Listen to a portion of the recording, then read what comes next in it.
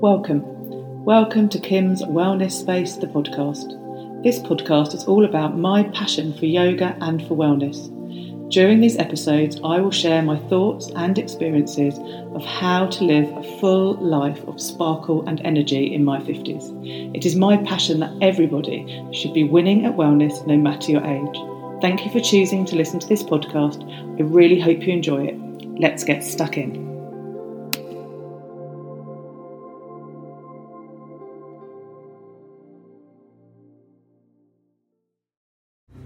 Welcome to episode 5.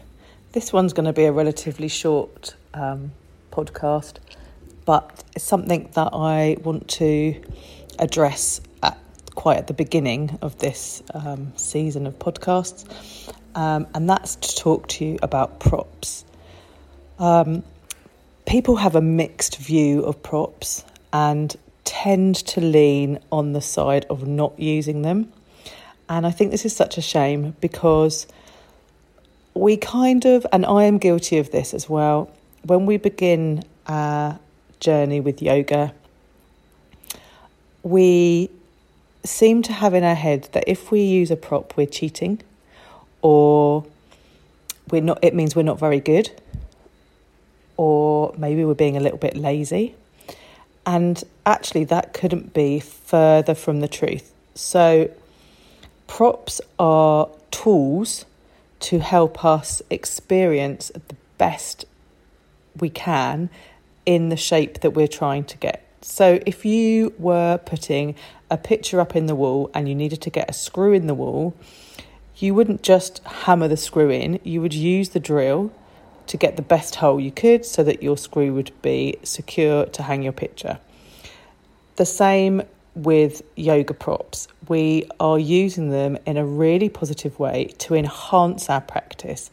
It has got absolutely nothing to do with what level you think you're at. That's also quite contentious because I don't think we are ever experts. I think we are all learning all the time.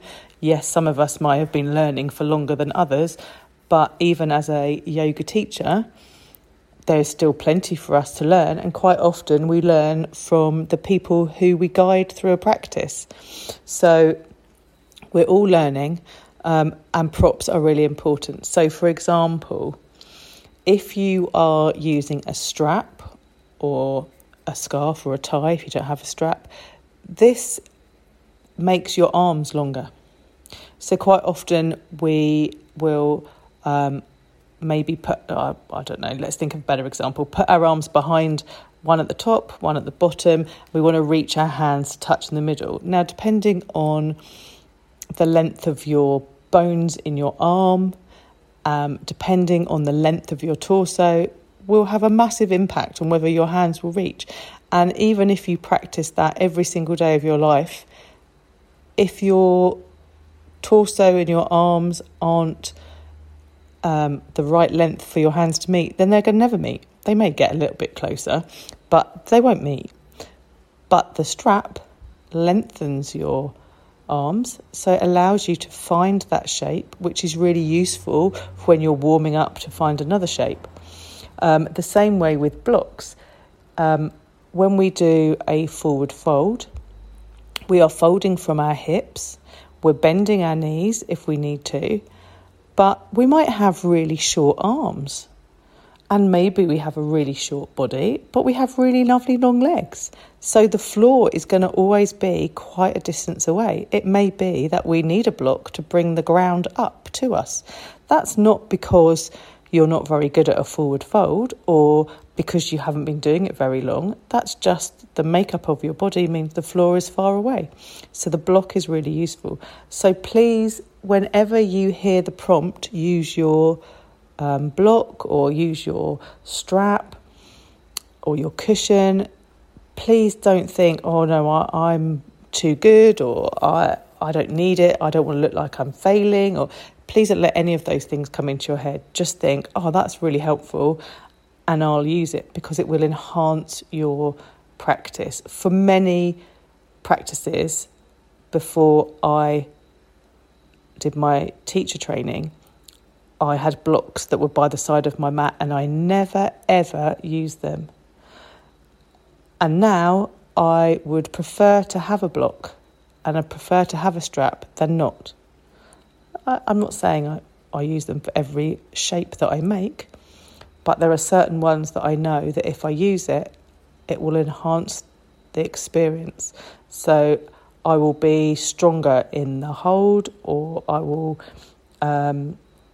be more stable in the hold, and it means that I can concentrate then on maybe having a deeper twist, or I can practice breath work. So the tools enhance us. The props are there for us to have a better yoga experience. So please don't think that it's a detrimental thing. Think of it as an absolute bonus to have these props and use those tools as much as you need to.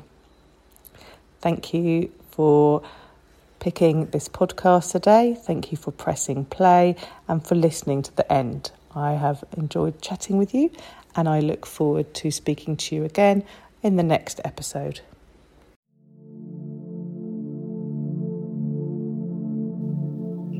Thank you for listening to this week's podcast. I really hope you found it interesting and inspiring. If you want to know more about me, I'm on Instagram at Kim's Wellness Space. If you have enjoyed listening, please leave a review and share. Thank you again, and speak to you very soon.